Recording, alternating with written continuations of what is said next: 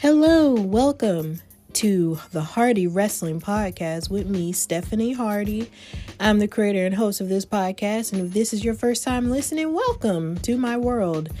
And if this isn't your first time listening, welcome back. I know it's been a minute since I posted the last episode, probably about 2 weeks. I took a break. But I'm glad to be back now, and I'm going to share a lot of cool things that have happened to me and this podcast in the last couple of days near the end of the show. So what we're going to start with, I'm going to start with news and gossip-ish, all of what's going on in the wrestling world right about now. And then I'm going to tell a special wrestling fan story time with my experience with Byron Saxton and how I feel like he's basically becoming the new commentary star since this crisis has begun. And I'm also going to discuss all the happenings this week in wrestling in terms of WWE from Raw, SmackDown, and NXT. So sit back and relax and welcome to Hardy Wrestling with me, your girl, Stephanie Hardy.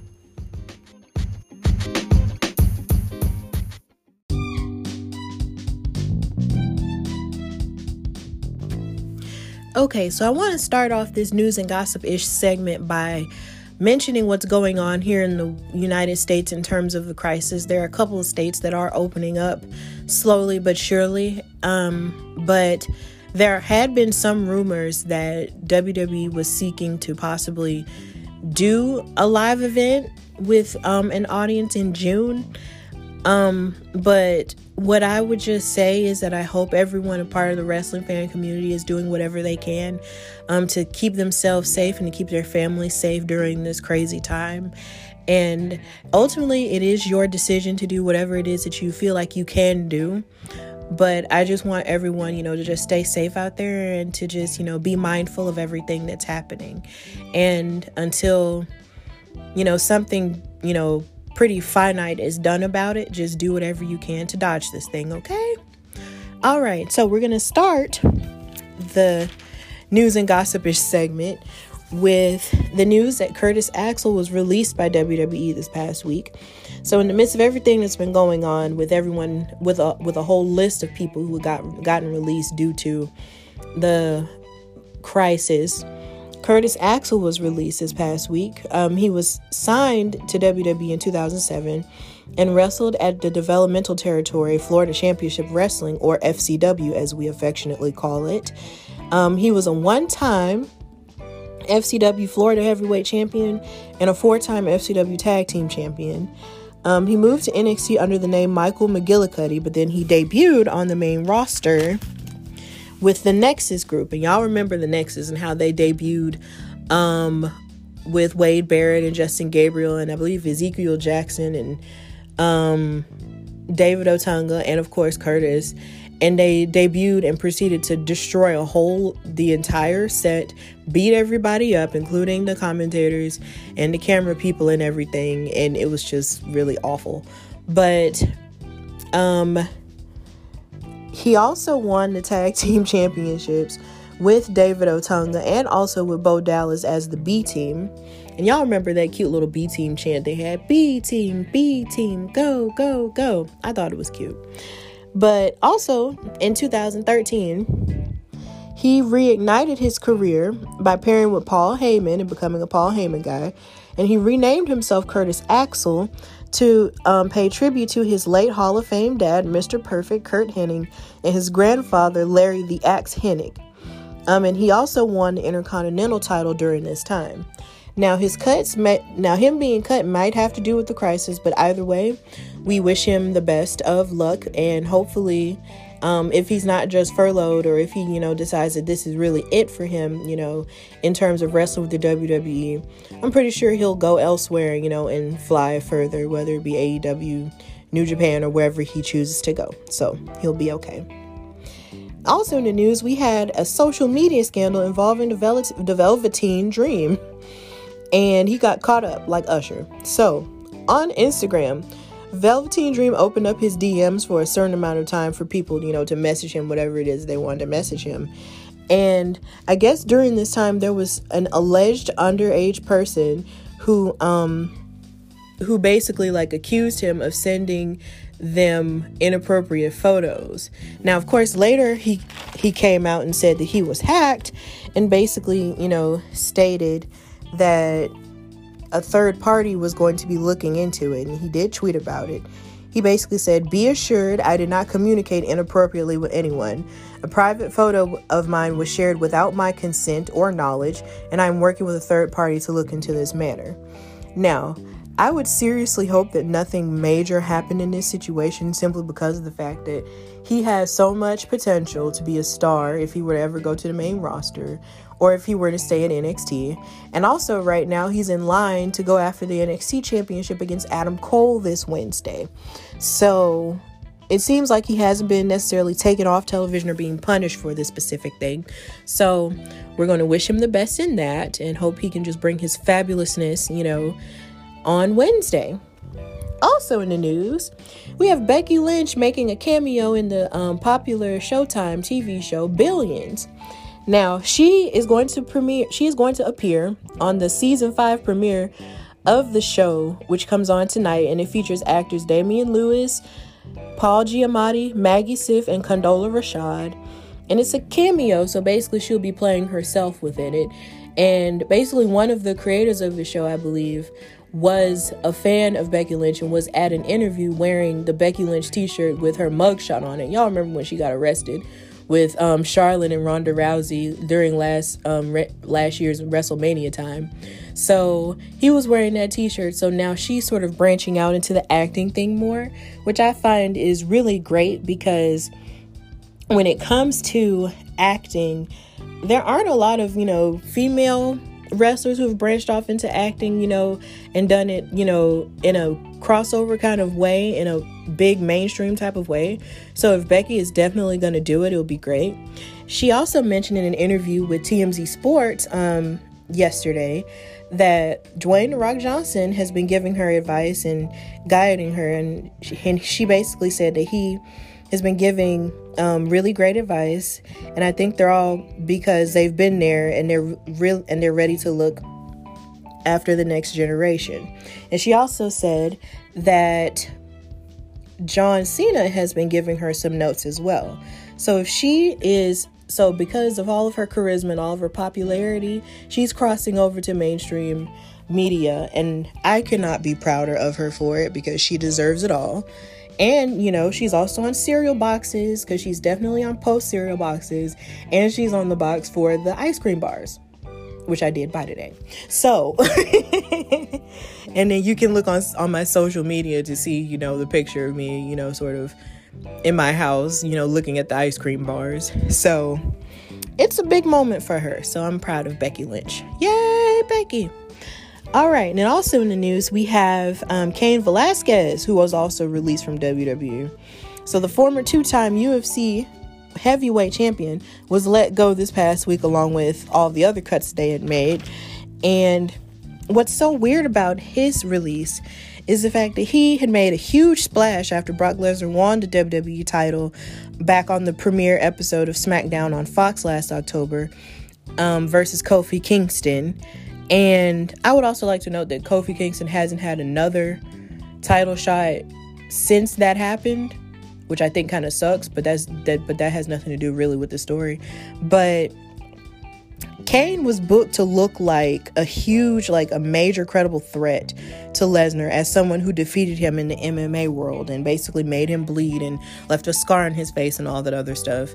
But then Brock and Cain only had one match, and it was at Crown Jewel, and it was basically critically panned. Everybody hated that match, and I know I watched that match, and it wasn't necessarily one of the best ones they had on that card. And then he was injured. He had a knee injury, I believe, and we hadn't really seen him on TV since.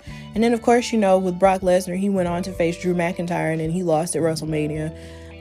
So it felt like it was kind of a waste, because they brought him up there, and it seemed like he didn't have that much ability in terms of wrestling. Of course, he had ability in MMA, but in terms of being an MMA star, you have to be able to athletically transition and successfully transition into the professional wrestling landscape.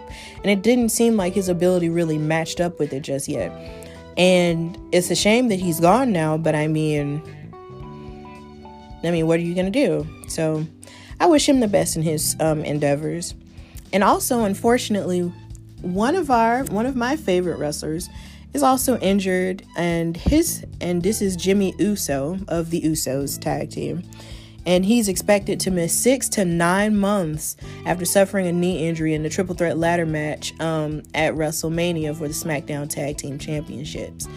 And they haven't really been on TV lately, and it kind of sucks because, he bounced back. Him and his brother bounced back from so much personal adversity in terms of, getting in trouble with the law and stuff in order to, make their dreams come true and be one of the greatest tag teams of the modern era, in my personal opinion. And now he's injured, so they're not going to be on TV for a while. And that just, it sucks because I really like them. So no more Uso Penitentiary for a while. So that's it for your news and gossip. And now we're going to go to Wrestling Fan Story Time. And in Wrestling Fan Story Time, I'm going to give my just due to Byron Saxton. Stay tuned.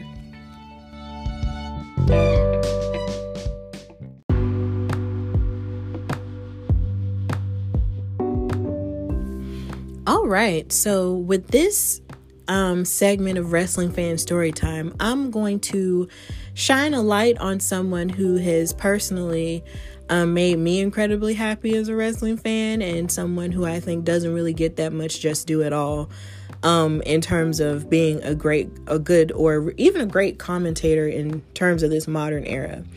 And that's Byron Saxton.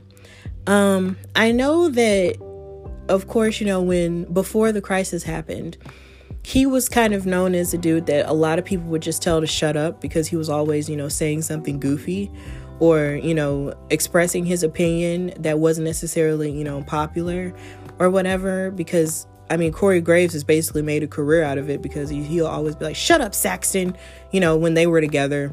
And, and there were always like a couple of, different WWE media things where they would show him, sort of just being, poo-pooed off. Because I'll never forget the time Nia Jax was on an episode of WWE Ride Along on the network, and it seemed like he was trying to ask her out, and she was basically joking with him and making it seem like there was no way in the world, she would ever give him a chance. They would sort of portray him as this unlucky, unplucky dude, and a part of me would wonder in the back of my mind, like, is this guy really as goofy or as, lame as they try to make him seem? Or is there something else to him, that they just, that they're just kind of hiding? And I feel like a lot of the time, since he sits next to so many, great people in terms of commentary, like Tom Phillips, like Jerry the King Lawler to a certain degree, and like Corey Graves, and like Michael Cole, and they have such strong personalities. A lot of his stuff just doesn't really get a chance to really show that much. And I feel like since this crisis has happened, and since they've been doing the live shows without the audience, I've talked about before how you can hear more of the dialogue, and you can actually focus more on what's being said, not even just from the commentators, but also just from the wrestlers and the referees. But I feel like since this crisis has happened, and since we can hear the commentators more than we normally do, Byron has really risen to the occasion and shown himself to be an incredibly capable commentator. And there were a couple of moments where I believe it was 316 Day, where he was holding up all kinds of signs, kind of rating Stone Cold Steve Austin's sayings that he was doing in the ring because he was drinking beer and saying all the things you should be able to do on 316 day. You know, how you can flip off your boss and drink a whole lot of beer and all this other stuff. And Byron was just rating him for everything, and he was just giving his opinion, and it was just so funny. Now, of course, you know, since this was a silly segment and this is a Stone Cold Steve Austin segment, Byron had to get stunned. But, you know, it was okay because him and Stone Cold Steve Austin really bounced off of each other really well. And I enjoyed that segment very much so. And even with how he commentates sometimes, occasionally on NXT, and even on Raw, like, you can hear more of his opinions, you know, and some of his opinions are just very strong and very intelligent. Like, and it's just, and I feel like we really haven't been noticing it for real that much. And he just deserves his recognition. And I will also note that one incredible moment that he had was during the Kofi Mania victory moment at WrestleMania last year. He carried that commentary for like the longest, for when, after Kofi won his match, he carried that commentary and told that story and drove that emotion home harder than any other person at that table. And you can quote me on it. You know, we can probably debate about it on social media. But if you watch the Kofi Mania moment back where Kofi won, like, and listen to all the beautiful things that Byron was saying in terms of the emotion and all that other saying and all the other stuff, like, Byron really drove it home. And I feel like he just doesn't get enough credit at all for how much he added to that moment for me. I was on the floor crying, but, you know, I was on the floor crying in my boyfriend's lap, crying, but at the same point, right, you know, listening to his voice and then watching the Kofi Mania moment as many times as I've watched it back over and over again, because I'm obsessed with that moment. And that's the happiest I'd ever been with anything in WrestleMania ever. But he really drove that home, and I appreciated that. And he just deserves all the credit, you know. And even on NXT this past Wednesday, where he was the host of the Bro Show with Matt Riddle and his new tag team partner Timothy Thatcher to take the place of Pete Dunne. Like, a lot of his silliness, you know, kind of showed through this past Wednesday. And I'm going to discuss that a little bit more as well. But he was really funny. He was really a good part of that show on Wednesday. And I'm going to end this segment by telling the story of how I actually met him. You know, if you follow the podcast page on Instagram, which is @Hardy Wrestling Podcast, I posted a picture of me and him. And I've met him and talked to him like 2 times at a SmackDown here in Birmingham. But the first time I met him, I was with my dad and my sister. And I met him and I had him autograph my belt and everything. And it was really cool. He was so nice and he was so, you know, sweet and loving, you know. But what was so funny was I was doing all the talking, and my sister is a very low-key person. Shout out to Jackie. She's a very low-key type of person, and she's not really, you know, that much of an extrovert like I am. So she was just kind of like standing off to the side like, wow, this is really him. And he was making fun of my sister for being posed with kind of like her finger over her mouth. And and he just kept making fun of her, you know, over like just making her laugh and everything, making us laugh.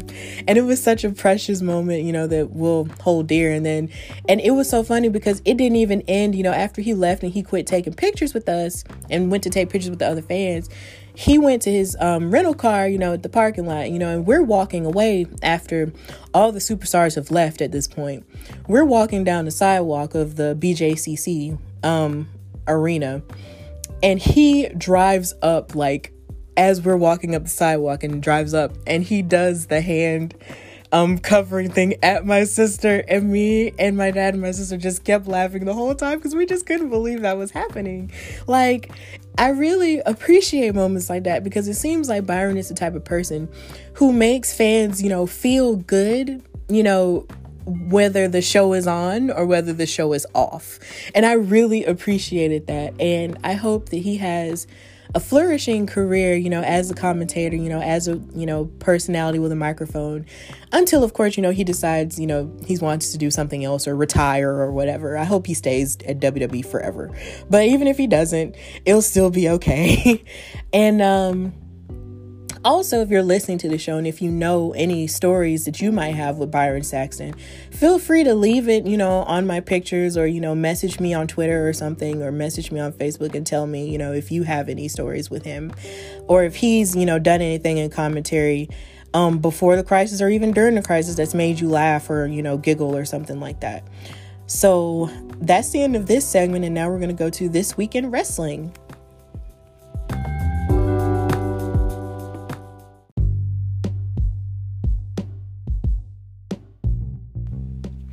All right, so we're going to talk about what happened on Raw, and we're going to start with the girls.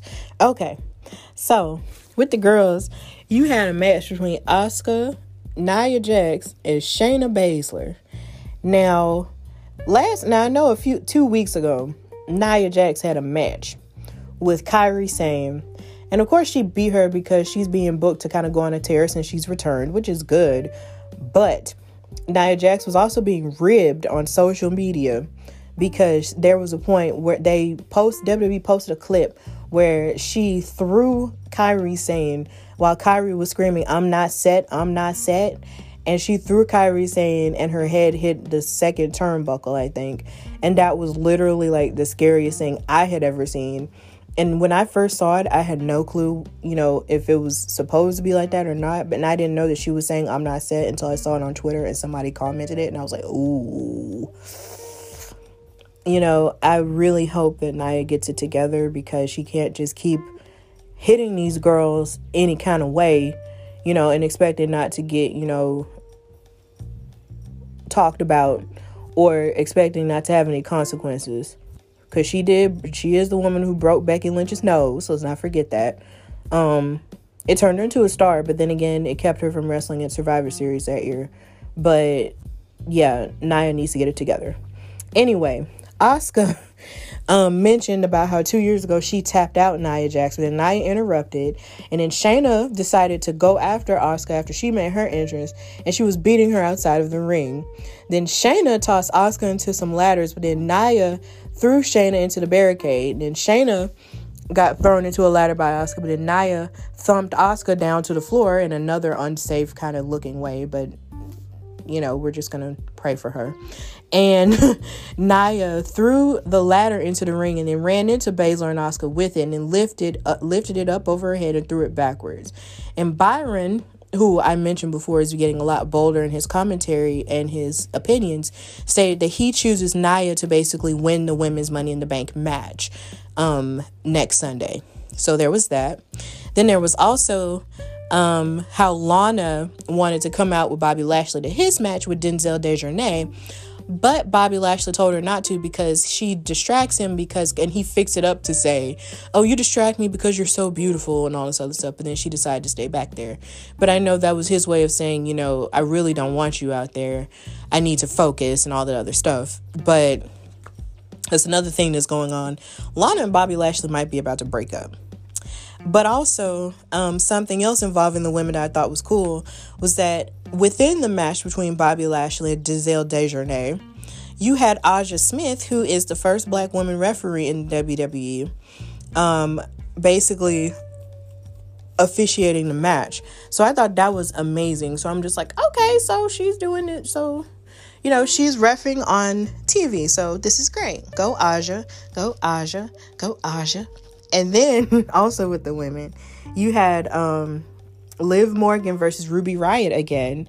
And it started with the traditional lockup, but then Ruby was beating Liv into the corner, and she tried to kick her, but Ruby Riott moved out of the way.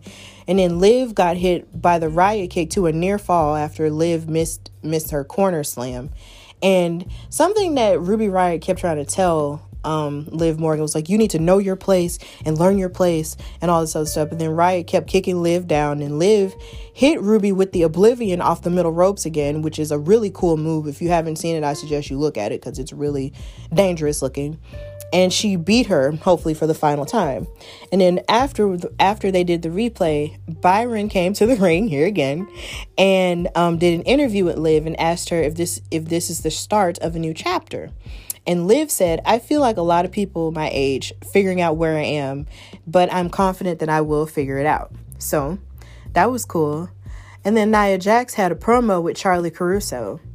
And Charlie tried to ask her, what's up? Why are you, being so ruthless? And then Nia was like, "My actions? What can you do about my actions? Nothing. What can Asuka do about my actions? Nothing. What can anyone do about my actions?" And then she screamed out, "Nothing!" And it was just so random because I just feel like it's so scary for her to just talk normal and then just scream out of nowhere. Like, ma'am, like, it's so scary. Like, it's so scary. So Zelina Vega was also a presence throughout the show. And I'm going to talk about that more so in the beginning. But she really did kind of get in Charlie's face and basically tell her that she'll never ask Andrade another question. And she was basically like destroying Charlie's professionalism and all of that. But then Charlie ran into Angel Garza and told her, "You are very professional. And hopefully sometime in the near future, we could get better acquainted." And he gave her a rose. And it was like, ooh. I feel like I'm getting Angel Garza and Charlie's, kind of flirtatious love affair is almost giving me what The Rock and Lillian Garcia couldn't give me in the late 90s, early 2000s. But I'm here for it because I love me a good love story. So, they also showed a recap of Becky Lynch winning the Raw and SmackDown Women's Championship at WrestleMania last year, which I think is cool, but at the same time, they've showed it to us like a whole lot, so I'm not necessarily mad about it. It was just something that I guess just happened. So, now to the men. Samoa Joe was back on commentary because, as you know, he did get injured from doing a WWE commercial, but now he's back on commentary, and I love it because hearing him is like a breath of fresh air. With Tom Phillips and Byron Saxton as opposed to Jerry the King Lawler. But, I'm not going to go into that today. So the show started with MVP's VIP Lounge talk show with 3 of the Money in the Bank participants for the men's match: Rey Mysterio, Aleister Black, and Apollo Crews. And he stated that everyone wants to know what it means to become Mr. Money in the Bank. But MVP kept interrupting and talking for them, so he really wasn't letting his guests talk. But Apollo Crews wanted to start talking, but then he got interrupted by Zelina Vega. And she basically said that no one wants to see them in the Money in the Bank match. But she claimed that everybody wants to see what I call Los Ingobernables de Estados Unidos, who are basically Andrade, Angel, and Austin Theory. And she said that the 3 participants were the future, but you represent a bleak one. And then they kicked down the VIP set, and Rey Mysterio basically got in Zelina's face and said, "You expect us to give up our spots? And then you came out here to pick a fight." And then a brawl ensued, and basically Rey, Aleister, and Apollo was able to stand tall while Los Ingobernables got thrown out of the ring. So this led to a 6-man tag between Angel Garza, Austin Theory, Andrade, and Apollo Crews, Rey, and Aleister Black. And let me just say that I think it's absolutely funny to see Zelina Vega talk so much trash to Aleister Black, knowing full well in real life they're like married. So it's funny. But anyway, Garza and Black started the match. Aleister Black was twisting Garza's leg as Garza tried to fight out unsuccessfully. Angel was kicking Aleister Black's leg, but then he got kicked and then taken out into an arm lock. And then Garza kept fighting back. He fought back to a near fall. And then Aleister Black hit a leg sweep into a submission on Garza. Then Apollo Crews and Austin Theory got tagged in. And Crews performed one of the best matches I've seen him perform in a long time this night. He did really good. He was showing out with his significant cruiserweight flips, and then he tagged in Rey. Rey put on the offense, but then got triple teamed by Andrade and the rest of his team. And Rey finally fought back with the Hurricanrana into a 619 attempt on Andrade. Theory and Garza kept moving El Idolo out of the way, but then they met backflip dives from Aleister Black and Apollo Crews. And basically, they proceeded to also gang up on Aleister Black in the corner, and Austin Theory hit a suplex on Aleister Black to a near fall. Then Austin Theory put a crossface on Aleister Black until Aleister Black was able to break it. But then Austin Theory threw Aleister Black into a corner to a near fall. Garza and Andrade kept attacking, every member of the team. And then Austin Theory put Aleister Black in another headlock until Aleister Black tried to fight out of it. But Austin Theory kept locking his knee into Aleister Black's leg, which I think was a very smart move. Then Aleister Black was fighting back to a near fall. Austin Theory got kicked by Aleister Black looking for a tag, but then Aleister Black tagged Rey, and he comes in with all kinds of fire on Andrade to a near fall. He hit a Hurricanrana on Andrade and then slammed Angel. Angel snatched off his pants, of course, and slid Rey out of the ring. And then at this point, all of Rey's partners have been beat up and incapacitated. So Austin Theory tossed Rey, and then Andrade stomped Rey into the corner. And then Andrade prepped the three amigos, but then Rey kicked him so he couldn't finish it. And then Rey hit a spike DDT, and it was really cool. And then Crews and Theory get tagged in, and then Crews pops off to a near fall. And then Theory hit a knee drop to a near fall on Crews, but then a whole lot of chaos ensues, and then they all just fight each other. And then Andrade hit an elbow on Apollo Crews to a near fall, but then Crews hit a powerbomb and pinned Andrade for the win. So, but this wasn't the end of their storyline at all. So, along with that, during the show, they were celebrating Triple H's 25th anniversary with the company. And, of course, they did the top 10 moments of Triple H's career. And number 10 was March 1998 when DX formed with Billy Gunn, Road Dogg, Jesse James, Chyna, rest in peace, and X-Pac. And number 9 was in March 2015 when Triple H beat Sting at WrestleMania with DX and the NWO. And I really don't think that Sting should have lost that match, but, WWE has to go over WCW no matter what. So then it went back to Andrade and Zelina arguing backstage. She basically said that the part that his other group members, Angel and Austin, let him down. And then he put his championship on the line against Crews and Rey Mysterio at any time. But then Apollo Crews was feeling really confident that night. But then Andrade slapped him. But then Crews slapped him back super hard to the point to where my mom let out like a really bad word. And it was really funny. And then Zelina made the title match between Crews and Andrade tonight. So that was cool. And then they showed a montage of Seth and Drew for their WWE Championship match at Money in the Bank. Then they showed 2 more Triple H 25 moments. Number 8 was August 1999, which was the very first SmackDown main event versus The Rock for the WWE/probably WWF Championship. And he beat The Rock with the assist to real-life best friend Shawn Michaels pre-Jesus.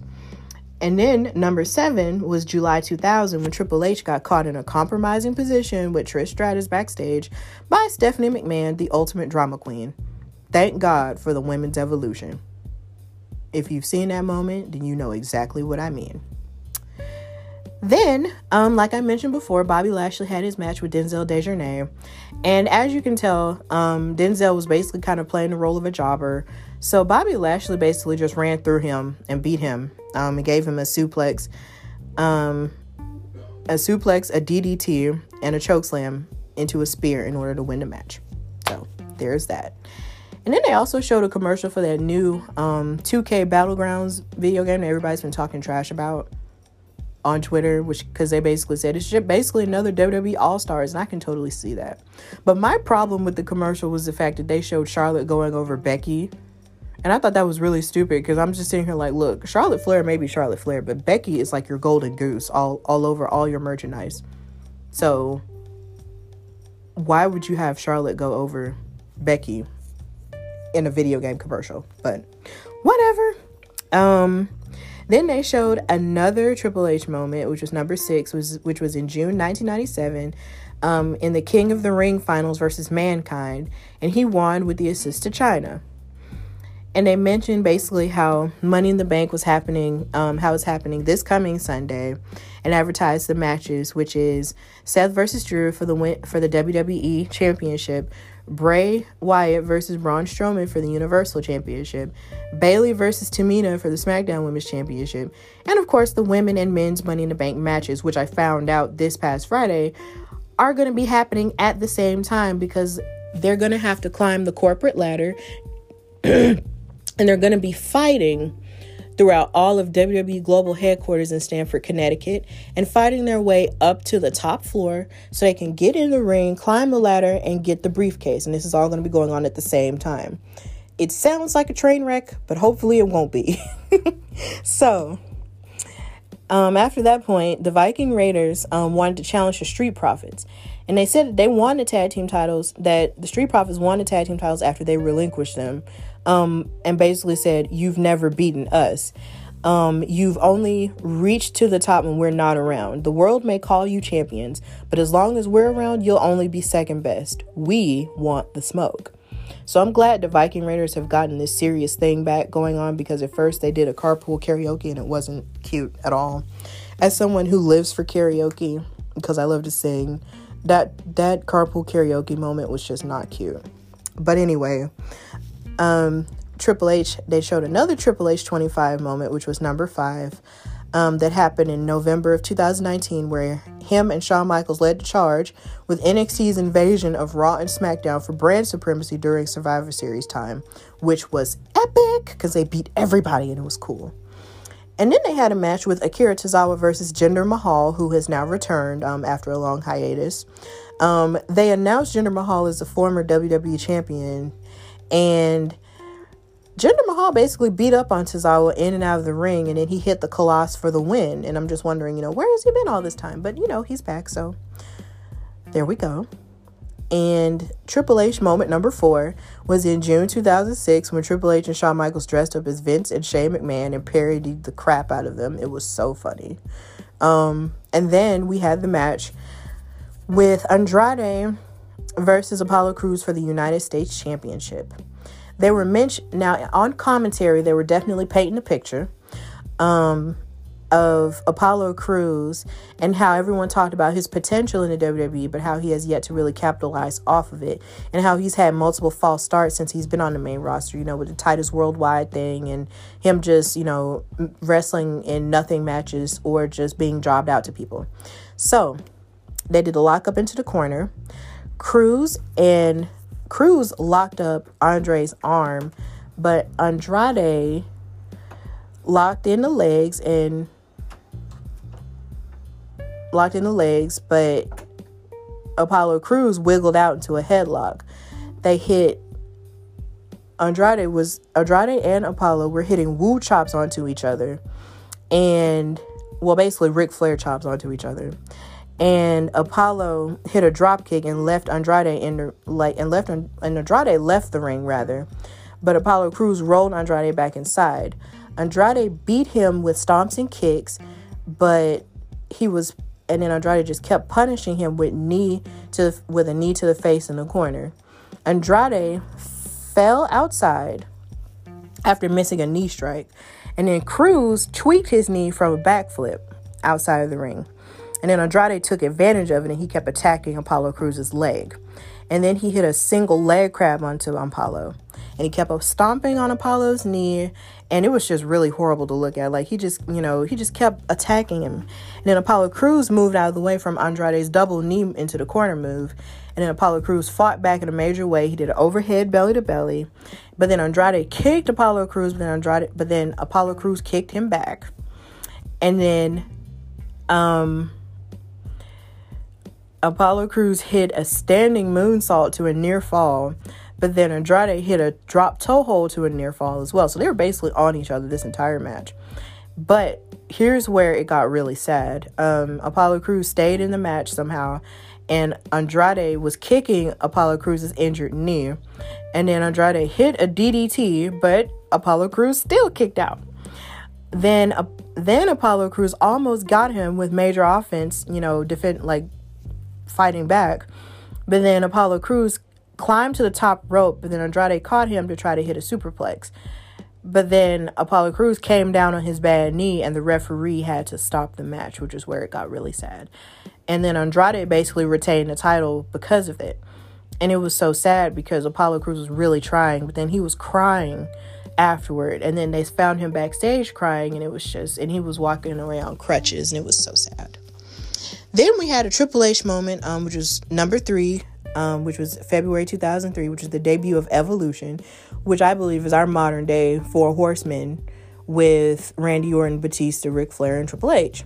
So then the Street Profits responded to the Viking Raiders challenge and said, so they say we're second best, and they made fun of their carpool karaoke, and they basically said they were free next week, so the Viking Raiders and the Street Profits are going to go after each other for the tag team titles. Yay! Then Ricochet and Cedric Alexander in matching gear went in a tag team match with Everrise from NXT as Chase Parker and Matt Martell. Rick and Cedric basically took advantage until Rick got distracted by Everrise to a near fall. There was a headlock with Ricochet's arm, and then he slammed it into the corner to a near fall. And then Cedric and Chase got tagged in. And then Cedric got aggressive with the tornado DDT, and Ricochet backflipped onto Parker to a near fall. And then Ricochet and Cedric hit a face-first DDT stomp combo to win the entire match. Then MVP came on the screen and said, I got a keen eye for talent. Shane Thorne and Brendan Fink. And then they basically said that Ricochet and Cedric's win last week was a fluke, and a rematch could be box office platinum and box office balling. So yeah. Then they showed the number 2 moment for Triple H's 25th anniversary, which was April 1998, when Triple H and DX invaded WCW in Norfolk. So that was funny. And like I said, they showed Apollo Crews with an iced knee and crutches, and he cried with nothing to say, and Charlie was like, I'm so sorry. And then Triple H's number 1 moment was in May 2001, where he tore his quad and he was injured for a while, and then he came back triumphantly in January of 2002 to a thunderous crowd in Madison Square Garden. Then to end the match, we had the WWE Championship contract signing with Jerry Lawler moderating. Jerry Lawler broke down the corporate ladder matches and with the object of the matches. And he introduces Seth, and then Seth comes out in a suit. And then he introduces Drew, who came out in jeans and a leather jacket, and he looked kind of yummy in that. And then they were basically in the middle of the ring, how they like to do, sit at the table and talk trash at each other during a contract signing. These don't ever go well.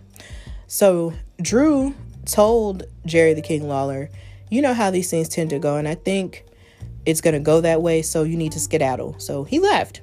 And Drew signed the contract and said that Seth was the one that jumped him, and that he said that time's ticking. And then Seth said, you think I want this? I don't want to do this. I have to do this. This isn't about me or you. You're going to be a good champion one day. You're honorable, but you're not a leader. I'm a leader, and people have followed me. The WWE Universe needs someone to guide them. I can be a guiding light in that darkness. I suffered for that title. I don't want you to suffer the way I did. That's my burden to carry, not yours. I don't want to be the one to crush your dream, but it's a sacrifice I'm willing to make, and I will lead you too. But then Drew said, thank you, Seth. That was a really passionate, enlightening speech. Things are super clear to me. It's clear that you are completely full of ish. But he didn't say ish. They literally had him say the S word on TV. And that still freaks me out to this day. I know I'm 26 years old, but it still freaks me out. It's never Seth's fault that fans turn on you. He was basically saying, so Seth never takes any responsibility for any of the bad stuff that happens to him. And he said, I will not let you win this championship under any circumstances. And he told him, number one, shut your mouth and stop talking. No one wants to hear you talk. And then he said, you get your foot stuck in there and your head stuck in your butt, but he didn't say butt. And number two, go for the, and he told him to go for the throat since you jumped me. And then Seth said, the bigger picture will be very clear and you'll be better off for it. Have faith. And he told him to have faith in, but then Drew bounced Seth's head off the table and gave him a Glasgow kiss. But before he can hit the Claymore kick, Murphy beat him up from behind, and then Seth threw Murphy in the middle of the Claymore kick that Drew meant for Seth. And then Drew was yelling at him, said, is this your one follower?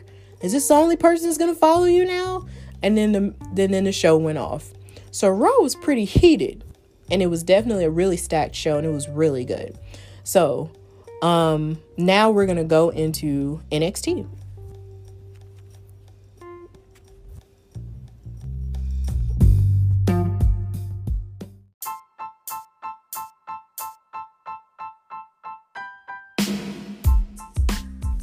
All right, so this week with NXT, a whole lot went on. So, like I said, we're going to start with the girls. The first women's match was Candice LeRae with Johnny Gargano versus Kacy Catanzaro. And this is really, I believe, probably the second or maybe the first match we've seen with Candice LeRae debuting her new evil character. Instead of a pint-sized pixie, she's now pint-sized poison, and she's dyed her hair purple, and she's wearing darker makeup, and her outfit is cute, and her and Johnny Gargano are giving me Joker Harley Quinn vibes, and it's all weird. But anyway, my boyfriend basically said that Johnny was a mixture of Maria Kanellis and Montez Ford, and that was really funny because he was basically rooting for Candice the entire time, which is what you're supposed to do when you're a good husband. LeRae was being more aggressive in her offense than she has been in a while. Kacy Catanzaro got in some offense, but then Candice hit the wicked stepsister in order to win and basically kill Kacy Catanzaro. But then she went back to the ring and hit the Gargano escape on Kacy to the delight of Johnny. And then she kissed him on the cheek. So they're running roughshod and being evil together. Then, in terms of another women's match, we had Mia Yim versus NXT Women's Champion Charlotte Flair. Woo! Mia had her first match in NXT against Charlotte Flair during Charlotte's first run as NXT Women's Champion 6 years ago. So this is kind of like a full circle moment. The match started with a lock up to the ring corner, and then there was a lot of knee to stomach going on, and then Flair did the Flair chop on Mia. And then Mia Yim ducked Charlotte Flair's big boot that she always hits. And then she hit a bunch of kicks to a near fall. Mia Yim actually did the Andrade rope catch during a point. Like, Charlotte tried to throw her, and then Mia Yim was like, boom, but she didn't do the tranquilo pose, but she caught herself, and it was just like, you knew exactly where that was from.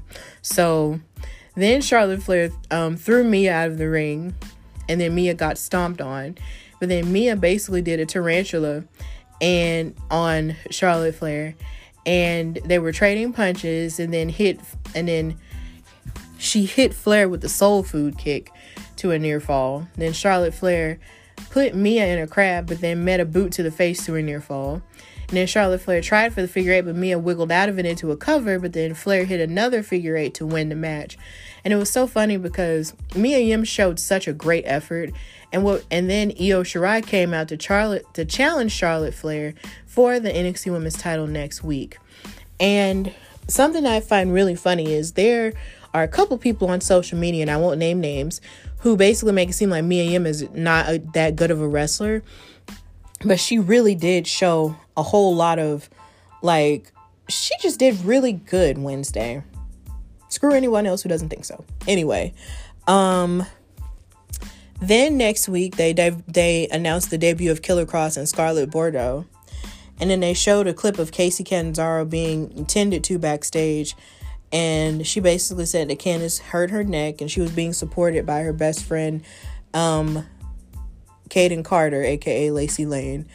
But then Candice LeRae came back there and said, from now on, this is a new NXT and get used to it. So that's basically all that happened with the women. So now we're going to go to the beginning of the show. So they did a recap of everything that's happened in the NXT Cruiserweight Championship Tournament between Groups A and Groups B. And Mauro Ranallo and Beth Phoenix are commentating, and they're back. So they started with a match from Group B, which was Isaiah Swerve Scott versus El Hijo del Fantasma. It started with the lockup, as a lot of these matches tended to do this week. And there are a lot of impressive spots in this match, so I'm just going to list a couple of them. There was an inside cradle to a near fall, but then Swerve hit an impressive hurricanrana from the middle rope with a near fall. Then Hijo hit a Frankensteiner to a near fall, which was really cool. And then Isaiah won the match with a crucifix roll up.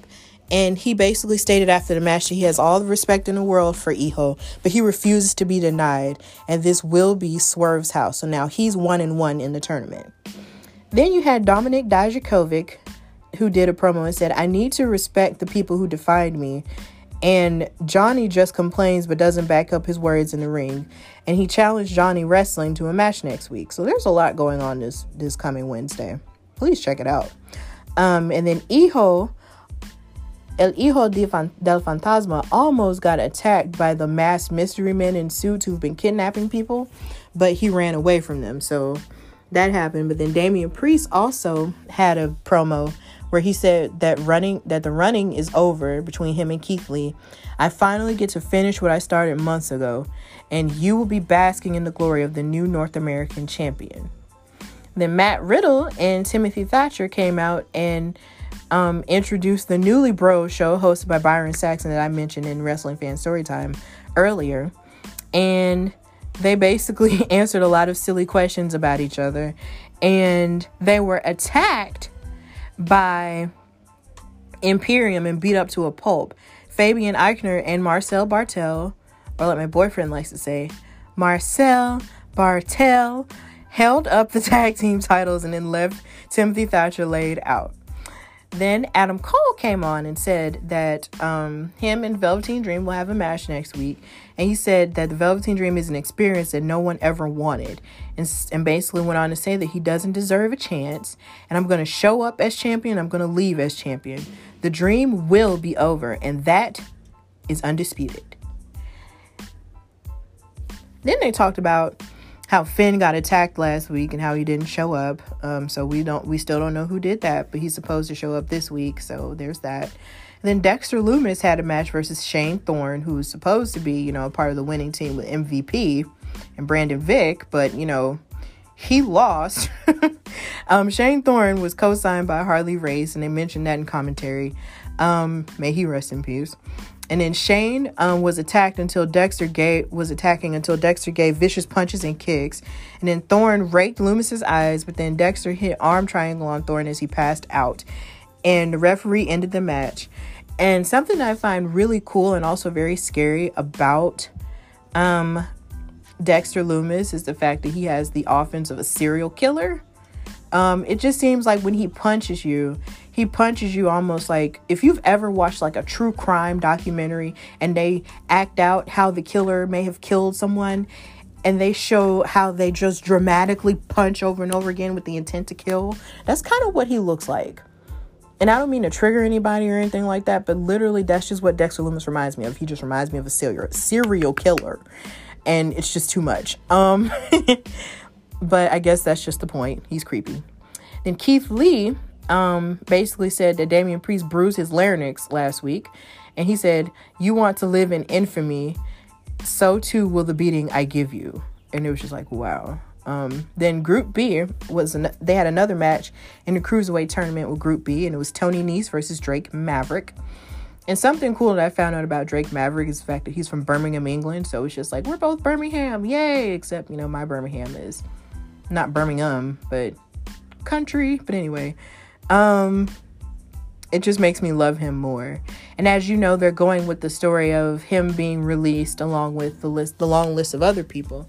But the mystery is whether or not this release is actually scripted, or is it scripted, or is it actually real and he's going to wrestle these last few matches and then be gone. Like, it's really hard to tell. It's like the lines are definitely blurred.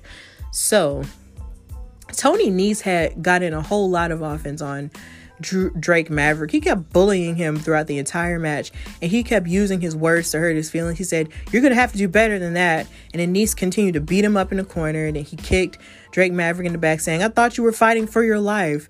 And then Drake Maverick finally punched back, but then Nese hung Drake Maverick up by the neck. And then Nese had Drake Maverick in a headlock, and then he kicked back. He gets kicked in the back again. And he said, "Are you going to cry? People love to watch you cry," basically in reference to the video he posted after he got released. And then he slapped him. But then Drake Maverick got fired up and gave a whole flurry of punches into the corner. And then he hit Tony Nese with a missile drop kick. And then Nese hit a suplex on Drake Maverick. But Drake Maverick got a near fall. And then he climbed up to the top rope and then jumped, and then he injured his arm somehow. And then Tony got stopped on the top rope when he climbed up there. And then Drake Maverick hit a diving bulldog to get the win. And now he's 1-1 in Group B. And he said, "You can call," and during his interview, he said, "You can call me the Wolf of WWE because I'm not freaking leaving." So if you've ever seen The Wolf of Wall Street and you've seen Leonardo DiCaprio, like, and on social media and that meme saying, "I'm not effing leaving. I'm not effing leaving." That's what Drake Maverick is feeling right now. So let him feel it. Then we had in the main event, you had Damian Priest versus Keith Lee for the NXT North American Championship. Keith blocked Damian Priest's kicks, and then he elbowed him as well. But then Damian Priest elbowed him back, but then Keith sent him over the top rope. And then Damian Priest got clotheslined over the barricade, and Keith lifted him and threw Damian over the barricade and onto the apron in a very impressive throw. It was almost like he was throwing him like a dart. Keith Lee is strong. Because he'll push people and he'll throw people, and it's just wow. Back in the ring, Damian took advantage, but then Keith fought him off with a deadlift, but Damian Priest gave him a neck breaker to a near fall. And then there were all kinds of power moves by Keith Lee, including a corkscrew to a near fall. And then there was another clothesline to Damian Priest, but then he kicked out. Then Damian Priest tried for a chokeslam, and then Keith tried for a chokeslam as well, and then they traded punches with each other. And then Damian Priest hit the broken arrow onto Keith Lee, and then Damian Priest jumped over the top rope onto Keith and hit a cyclone kick onto Keith, but then Lee kicked out. He just wouldn't give up. And then Keith gave Damian Priest a suplex from the top rope to a near fall. And then Keith Lee kicked out of the choke slam that Damian Priest gave him. And then Damian Priest got the nightstick that he likes to get, but then Keith blocked it, and he smacked him in his chest and said, "I am limitless." And then he gave him 2 spirit bombs to win and retain his title. So that's everything that happened on NXT, and now we're going to go to SmackDown.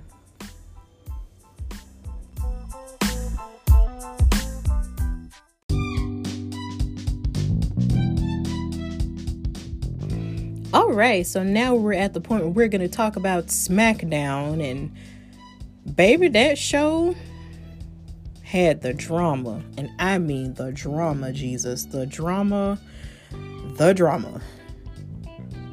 So are you ready? Okay, so that was my weird attempt at trying to sing the song. I'm sorry. So with the women, you had the Money in the Bank qualifier match with Carmella and Mandy Rose. So before this, Mandy Rose had a promo with her and Otis, and they both had their matches that were Money in the Bank qualifiers. Otis was going up against Dolph Ziggler, and Mandy was really happy to have this opportunity, but then she also had to address, the elephant in the room, which was, the rift between her and Sonya Deville. But she was really focused on winning the match, and then she kissed Otis on the cheek, and then Otis was like, "Oh yeah," because he's awesome. So in this match, Carmella was dancing to Mandy's song, and I thought that was cute. So it started with a lockup and then a takedown by Mandy. Then Rose was showing some way better athleticism, and then Mandy had a chin lock on Carmella, but then Sonya came out to distract her and basically said, "You remember this time last year I gave you my Money in the Bank spot?" And then she kept saying, "You're doing great, sweetie. I handed you the briefcase, but you still lost." And then she basically was saying in the microphone, "You've gone downhill." And then she distracted Mandy further by saying, "Karma is a B word, B word. You know, if you want to come fight me, come on." And she was yelling at her and everything. But then Carmella took advantage of the distraction and she won the match. And now she's qualified for Money in the Bank. And Sonya just kept yelling at Mandy saying, "I'm going to ruin your life. I've been following you for far too long." And then she basically attacked her and just kept punching her and throwing her up against the stairs, throwing her up against the barricade. And it was just really, really rough. And she kept saying, "You will never be better than me. I'm going to ruin every inch of that pretty face. I will ruin you." And then it showed Mandy had gotten bruised on her thigh and it was bad. And then Otis, being the supportive boyfriend, was trying to check on her. And then Dolph actually had the audacity to ask Otis if Mandy was okay. And I literally said out loud, "You don't get to ask about her." But, you know, it's the story. But still, it's just like, you do not get to ask about her after you basically tried to, like, insinuate that you wanted to, you know, date her and then be a part of this stupid plan with Sonya and all that. Just go somewhere and sit down. And then Tamina had a backstage promo with Kayla, and she basically said it took 4 women to beat her at WrestleMania. And she was talking about how she's not really worried in her match against Bayley. And then Sasha interrupted and basically said, "You know, I just want us to be friends, you know, and you remember how we were in Team Bad together and we could have unity again." And then she was basically just putting on a front. And then she attacked Tamina with Bayley. And then Lacey came to Tamina's defense. They basically beat each other up. And there was this one funny part where Lacey was standing up there with her shoe off. And I was just like, that is the most Southern thing I've ever seen in my life. You fighting and you got on heels, but then the minute you go to fighting, you take them shoes off. And I appreciated that so much. And also with Sonya Deville, she participated in a backstage promo with Dolph Ziggler before his match. And when I tell you, her voice sounded like she was like a mixture of every evil queen that's ever existed in Disney. It's like she sounded like Cruella DeVille and Maleficent had a baby when she was talking. And it was just like, whoa. It was really like, whoa. And even when she was attacking Mandy, like, she walked back up the ramp and she grabbed her hair and she was like, "I'm so sick of you and I'm just gonna ruin your life." And she was just going crazy. And it kind of reminded me of Victoria, like in the 2000s, like how her gimmick was like, "Yes, I've lost my mind," like in the song, like, "Yes, I've lost my mind." And she would always grab her hair and make a crazy face like, "Ah," you know. So that's kind of what it reminded me of. And it was really cool. I really feel like the sky's is the limit with this Mandy Rose, Sonya Deville story. They're taking it and running with it, and I'm proud of them. So SmackDown started with the men, and it started with a match between Daniel Bryan and Baron Corbin. And Daniel Bryan was talking about, you know, the Money in the Bank beforehand, and of course Baron Corbin was running his mouth. So it was a very different type of match whereas you had a power puncher in Baron Corbin versus a technical wrestling genius. And I feel like a lot of people just don't say it enough. Daniel Bryan is a technical wrestling genius. So there. Corbin kept yelling at him and saying, "You're a failure just like your coach, Drew Gulak." He was like, "You don't have it anymore.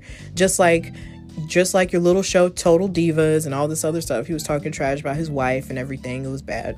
But then Bryan was battling back, and then Corbin attacked Bryan outside of the ring and threw his shoulder into the ring post. And then Corbin had his knee into Bryan's head, but then Bryan fought back but still got knocked down. And there were 2 near falls between each other.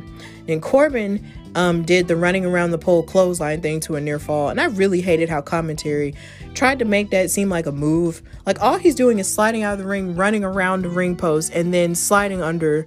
I mean, that takes a lot, but they make it seem like it's the most devastating move ever. And it's just not. But anyway, it irritates me when he does that. But then Baron Corbin irritates me, period. So then this referee was really funny. I need to figure out his name. He got really sassy at Baron Corbin.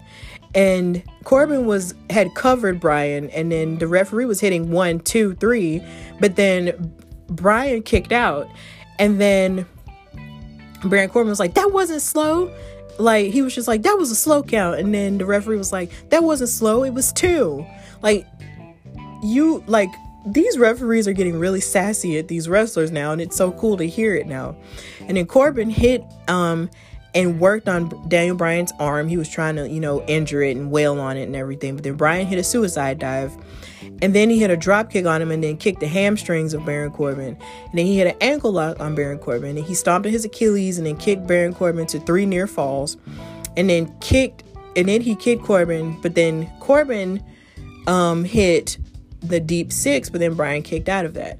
Then Corbin kept punching, but then Bryan tried to execute a crab submission, but then Corbin got out of the ring in time. And then after getting kicked, he threw a ladder at him, and then he got disqualified. So Daniel Bryan won the match. But then Daniel Bryan got back in the ring and locked in a yes lock on Corbin on the ladder. But then Shinsuke Nakamura and Cesaro came to Corbin's aid, and Corbin threw Daniel in a cluster of ladders near the baby Titantron. So there's that. And Braun Strowman gave a promo saying that the past is exactly the past, and Bray can send as many gifts as he wants to remind me of that. But then he got interrupted by Bray Wyatt and the Firefly Funhouse. And then Bray Wyatt told a story to the children called The Black Sheep. He said he looked a lot like Braun Strowman, but he was stronger than everybody else. The shepherd, which in turn was Bray Wyatt, raised the black sheep and raised him well. But then the black sheep left him. And then he said, "Why would you leave me?" Then all of his animals abandoned him, and then there was a lien on his property. But then the shepherd found the black sheep again, but then the black sheep took what made the shepherd happy. And then Braun said, "I'm done with these puppets. If you have something to say to me, come to this ring and say it." And then Bray was silent for a while, and then he said goodbye, and then the song started playing out. So then Sheamus had a match with another jobber named Leon Ruff, and Ruff got like one kick in, literally just one, and then Ruff got thrown out and got clubbed in the chest, and then he got bro kicked and covered for the win. But then Sheamus just proceeded to get in Michael Cole's face like he's just been doing the past couple of weeks, much to the chagrin of my father, who's just getting angry about it because he just doesn't like bullies. But after that, they showed a clip of Jeff Hardy, and they showed his April 2019 injury and how he was out for 9 months, but then he announced his comeback at WWE Backstage a couple months ago. So he kept saying that there was something left for him to do in the WWE, and he was glad that people and the fans actually care about him and actually drive him to succeed. So Jeff Hardy's returning to SmackDown next week, and then Sheamus got in Michael Cole's face and said, "So Jeff Hardy comes back next week?" And then Michael Cole was like, "Yes." And then he said, "Well, so will I." And that was it. Then the New Day had a match. The SmackDown Tag Team Champions had a match with the Forgotten Sons, and Miz and Morrison were on commentary. So there was a lockup between Big E and Steve Cutler. And then this match was kind of all over the place and a little bit disorganized. And there was a back and forth until Kofi bounced back on Steve Cutler. And Cutler and Wesley Blake hit a backbreaker on Kofi to a near fall. But the X factor in this entire match was Jason Riker, because that tag team with the Forgotten Sons, they have a third man, and the New Day hasn't had a third man in months now because Xavier Woods has been gone. But Jackson attacked Big E outside of the ring, and then the Forgotten Sons won and covered Kofi. But then Miz and Morrison basically proceeded to chant, "You deserve it," at the New Day. And to end the show, they had the Money in the Bank qualifier for Otis and Dolph Ziggler. And Otis basically started this match hot. He came in real hot, and he gave Dolph Ziggler the best shoulder tackle I've ever seen. I was like, yeah. And then Otis hit a vertical suplex on Ziggler to a near fall. Then Otis steps into Dolph Ziggler's back. But then Dolph bounced back, but then Otis fought him off.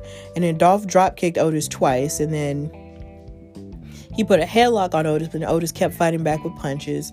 And then Dolph kicked him, but then Otis got hyped and then pushes Dolph back to the corner. And then Dolph Ziggler tried to go for his famous finisher move, but then he got caught. And then he hit the zigzag to a near fall. And then he tried to go for the sweet chin music like he's Shawn Michaels, which he isn't. But then Otis caught him and then moved out of the way, and then he threw Dolph Ziggler and hit the caterpillar for the win. So now Otis is in the Money in the Bank match. Yay! So you can't help but feel like he was also part of the ways defending Mandy's honor and the mind games they're playing with her and all of that. So SmackDown was incredibly interesting. So now all this is leading to Money in the Bank, which is this coming Sunday, aka Mother's Day. So like I said, it's going to be a stacked show. So I'm really excited for what they're going to bring this week, because all the shows are go home. So it's going to be really cool. And that ends the main event session of this podcast.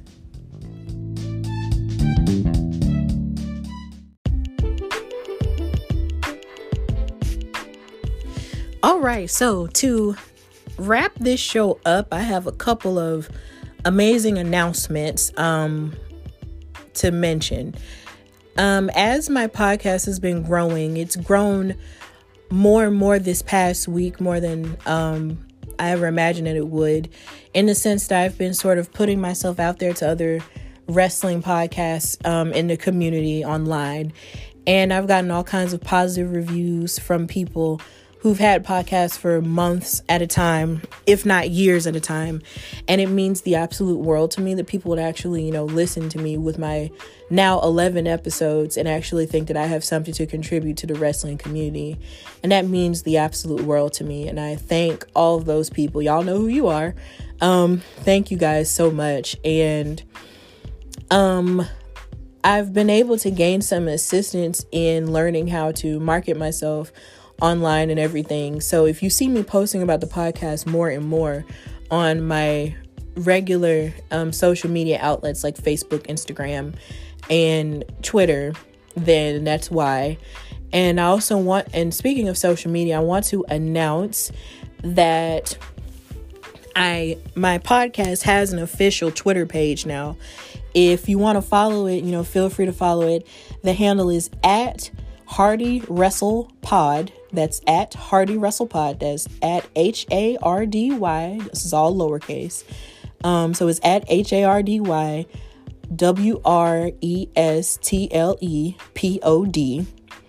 And it's got the logo on it. And I'm pretty sure the logo might change at some point. But for now, the regular logo is on the Twitter page. And like I said, you can also follow me at Queen Steph Hardy on Twitter as well. And I'm going to be posting more audio clips of my show as well, because I'm learning how to do that on the Headliner app. And there's just a lot of blessings going on. So for starters, on Saturday, I'm going to have an interview with Aussie Lucian's Blogs and Podcasts. They have a podcast, and I'm going to be interviewing with them on Saturday, and I'm really excited about that. So if you do listen to other podcasts, please listen to Aussie Lucian's Blogs and Podcasts. It'll be my first time being a guest on someone else's podcast, and the fact that they're all the way in Australia just makes it even cooler. So that's going to be amazing. And also, for the first time ever, I'm going to be co-hosting a watch party on Zoom with the O-Face Wrestling Podcast. They're a group of women who have an amazing podcast, and they have been really supportive of me this week. And they and I are going to be co-hosting a Money in the Bank Zoom watch party. So if you want to participate in that, I will be posting the flyer and advertising it more on social media this week. And it's going to be really cool. I'm really excited about these opportunities to share my opinions and to share my passion for what I truly love. So I'm going to be sharing the link to it later on, and it's just going to be a really cool time. So with that in mind, I'm going to end this with, please follow me on all social media outlets. Follow me on Facebook at Stephanie LaShawn Hardy. Follow me on Instagram at Queen Steph Hardy. Follow me on, also follow the podcast page, Hardy Wrestling Podcast on Instagram. And also follow me on Twitter at Queen Steph Hardy, and follow at Hardy WrestlePod on Twitter as well. So until we meet again, until we get together again soon, have a safe week. Do good things, put good things into the universe for yourself. Enjoy wrestling this week. Stay safe. And as always, just love yourself and love the people around you. Until next time, this is Hardy Wrestling with Stephanie Hardy. Bye, y'all.